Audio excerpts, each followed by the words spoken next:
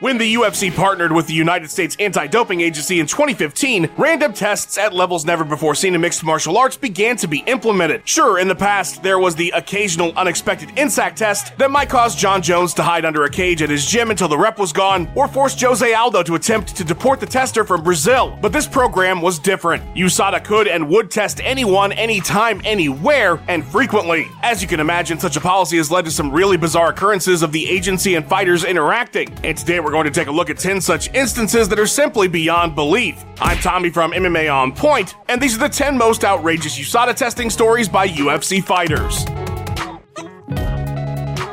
Number 10. Cowboy Cerrone holds up USADA. If I told you that Donald Cerrone had a crazy USADA story, I'm guessing you would say that makes a whole bunch of sense. The man's life is like a James Bond movie without the espionage. He's always somewhere exotic doing something incredibly dangerous, in some kind of recreational vehicle, and there's always a bunch of guns around. When Cowboy isn't defying death or fighting in 36 UFC bouts, he's at the BMF Ranch, his home/gym/actual fucking ranch. Now, one thing that makes USADA so effective is the element of surprise. If they call and tell you that they're heading your way for a test, you could pull a Ray Liotta and Goodfellas and get rid of all the evidence. And so USADA testers must only alert you when they knock on the door, sometimes late at night or early in the morning. As you can imagine, this has presented problems. On numerous occasions, Cerrone and others at the ranch have pulled guns on USADA reps just there to take a little bit of pee. Give me a little pee-pee. It's a gated-in property, so by the time they get to a door to knock on, they're well within the BMF ranch, and as far as Cerrone knows, there's some sort of invader. Donald isn't the only fighter to pull a gun on a USADA tester. Tim Kennedy has done so as well, no surprise there. Just another day in the life of a USADA rep, having a gun pointed in your face just for existing.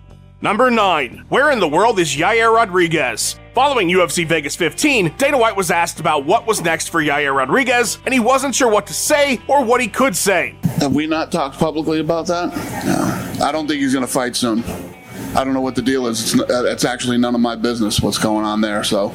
Yeah, that's never good. On December 3rd, it was revealed that Rodriguez had been suspended by USADA for multiple whereabouts violations in a single year. Apparently, if you collect 3 in 12 months, you're in trouble. The 6-month suspension is retroactive to September 8th, the last time he failed to be whereabouts he was supposed to be. So the way this works is the fighters have an app, and that app must be updated with accurate information about the fighter's location year-round so that USADA is able to test them at random. Why they don't just use a GPS tracker on their phone, I have no idea, but on 3 separate occasions, USADA reps showed up to test Rodriguez based on the info he was putting into the app, and he wasn't there. I can almost hear the thoughts in your head about how suspicious Yair's behavior appears. Surprisingly, USADA disagrees, however. In fact, they said Rodriguez is eligible for a suspension reduction because they don't believe his conduct was done to avoid being tested, which means they believe that El Pantera either doesn't know how to use the USADA app or just doesn't care enough about his career to update it. Weird story. Number 8. USADA visits Conor at sea. Some USADA assignments are better than others. One tester might have a gun pointed at them by a group of cowboys, and another gets to head to Corsica to meet up with Conor McGregor on a fucking yacht. As we just mentioned in the Yair Rodriguez entry, fighters are required to let USADA know of their whereabouts at all times. And even though McGregor retired for the 17th time earlier this year, he wasn't actually retired. I know, shocking. And as a member of the testing pool, it was time to test. So USADA sent one of their people to the Mediterranean Sea. What was Conor doing on a yacht off the coast of France? Apparently preparing for some type of endurance race that involves sea bikes. That's what he was doing. Conor tweeted about the tester's arrival and even shared a picture of the official paperwork as well as the testing kit. It's unknown if the USADA rep got a chance to hang out for a bit before exiting the yacht worth allegedly $3.9 million, but I'm sure it was a pretty cool experience either way, minus watching Conor pee in a cup. The test certainly demonstrates the long arm USADA has. It makes them feel a bit like Marvel's S.H.I.E.L.D. If S.H.I.E.L.D. was there to make sure Iron Man is less awesome. Number 7. Nick Diaz streams a tester call. If there's one other fighter you might think has a whereabouts issue with USADA besides Yair Rodriguez, I'm guessing Nick Diaz would be on your short list. But while Rodriguez may or may not have had issues with the app, you get the sense that Stockton's first son just doesn't give a single fuck. What would give you that impression? Besides over a decade of anti-authority sentiment and actions by the fighter, how about his Snapchat story? You don't. I fucking been out all night. I have shit to do this week. I want to go to sleep. I want to wake up by fucking 2 o'clock.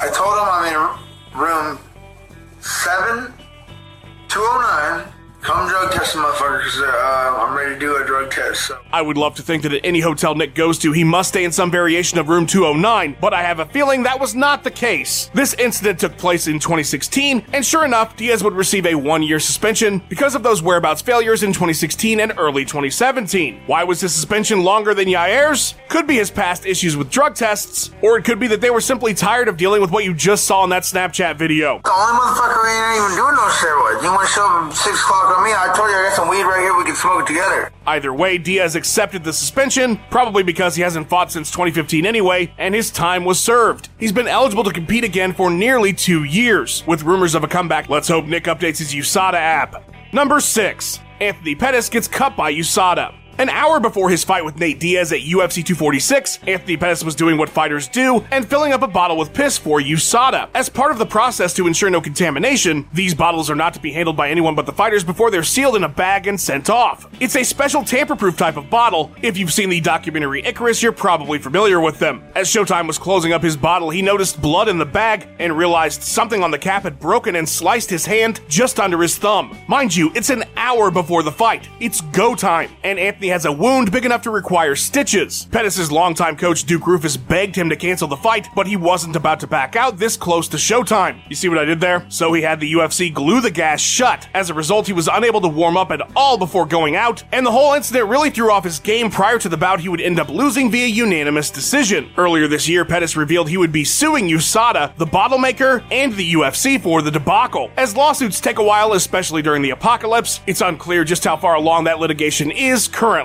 Number 5. Mirko Cro Cop refuses to assist. The legendary Mirko Cro Cop is well known for the phrase right leg hospital, left leg cemetery, but based on his experience with USADA, it would appear the phrase snitches get stitches would also be apt. The Pride FC standout found himself in a bit of hot water with USADA in 2015. Mirko needed a shoulder surgery and as part of his recovery was given human growth hormone. He told the UFC about the HGH to make sure he wasn't in violation of anything, and they had him send an email explaining the situation. That correspondence was then used by USADA as an admission of guilt. The HGH never showed up in any tests whatsoever, but because he admitted it, thinking he was just explaining the situation to the UFC, he was given a 2-year suspension. There was a caveat, however, the substantial assistance clause of the USADA bylaws. If Cro Cop were willing to provide information that would lead to USADA catching other fighters who are cheating, he could have his sentence reduced to nothing. Mirko told Croatian media that he was humiliated by the proposition and told USADA, quote, "You can stop me from fighting in the UFC, but you will not take my soul," which is officially the coldest shit anybody has ever said to a drug testing agency. The clause was allegedly used by John Jones during his 2018 USADA woes. However, the champion denies it to this day.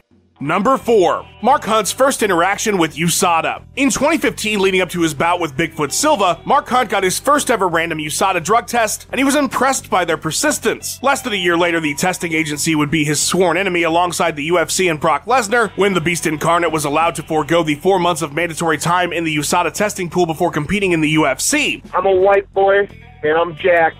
Deal with it. Brock, of course, would go on to fail 2 drug tests, one before the fight and one afterwards, prompting Hunt to sue just about everybody. But that's in the future. For now, Mark Hunt is being randomly tested in 2015 for the first time, and there's a problem. He needs to use the restroom. Normally, that would be exactly what USADA would want, but as I'm sure you've guessed by now, Hunt needed to take a shit. And it was apparently so urgent that he couldn't just fill the cup for fear of releasing his bowels. We've all been there, come on now. To Hunto's surprise, they told him to go right ahead and do his thing, and so he did, with a mixture of surprise, admiration, and I'm sure embarrassment. The sample was collected simultaneously, and the tester went on their way. Just another horrible day of working for USADA. It was a surprise, but I felt it was good.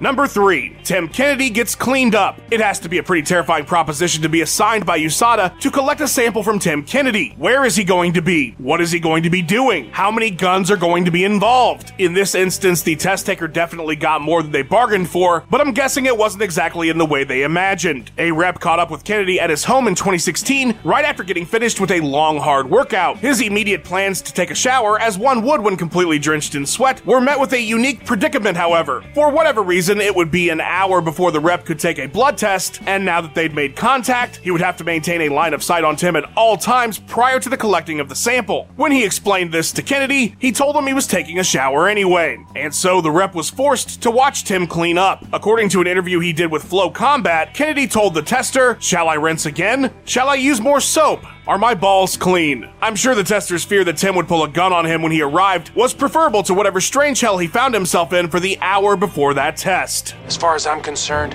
that's America's ass. Number 2. Yancy Medeiros gets visited while busy. Time waits for no man, and neither does USADA. Unless you're Yancy Medeiros. Just last month, the Hawaiian fighter was at home around 8 p.m. knocking boots with his partner, as humans are known to do, when a USADA rep did some knocking of his own. At the door. He was knocking at the door. Now, that would, under normal circumstances, require Yancy to drop whatever it is he was doing and go take care of business. Testing business. But you never leave the table on a heater, and before opening the door, Medeiros finished his trip to Pound Town. I'm not sure if the USADA rep could have counted that as being unavailable for a test, but he decided to be a good dude about it and let the man finish. I sure hope everybody washed their hands. As per his tweet, Yancy was amused as the test taker tried to go about things as professionally as possible, knowing he just heard what he heard moments earlier.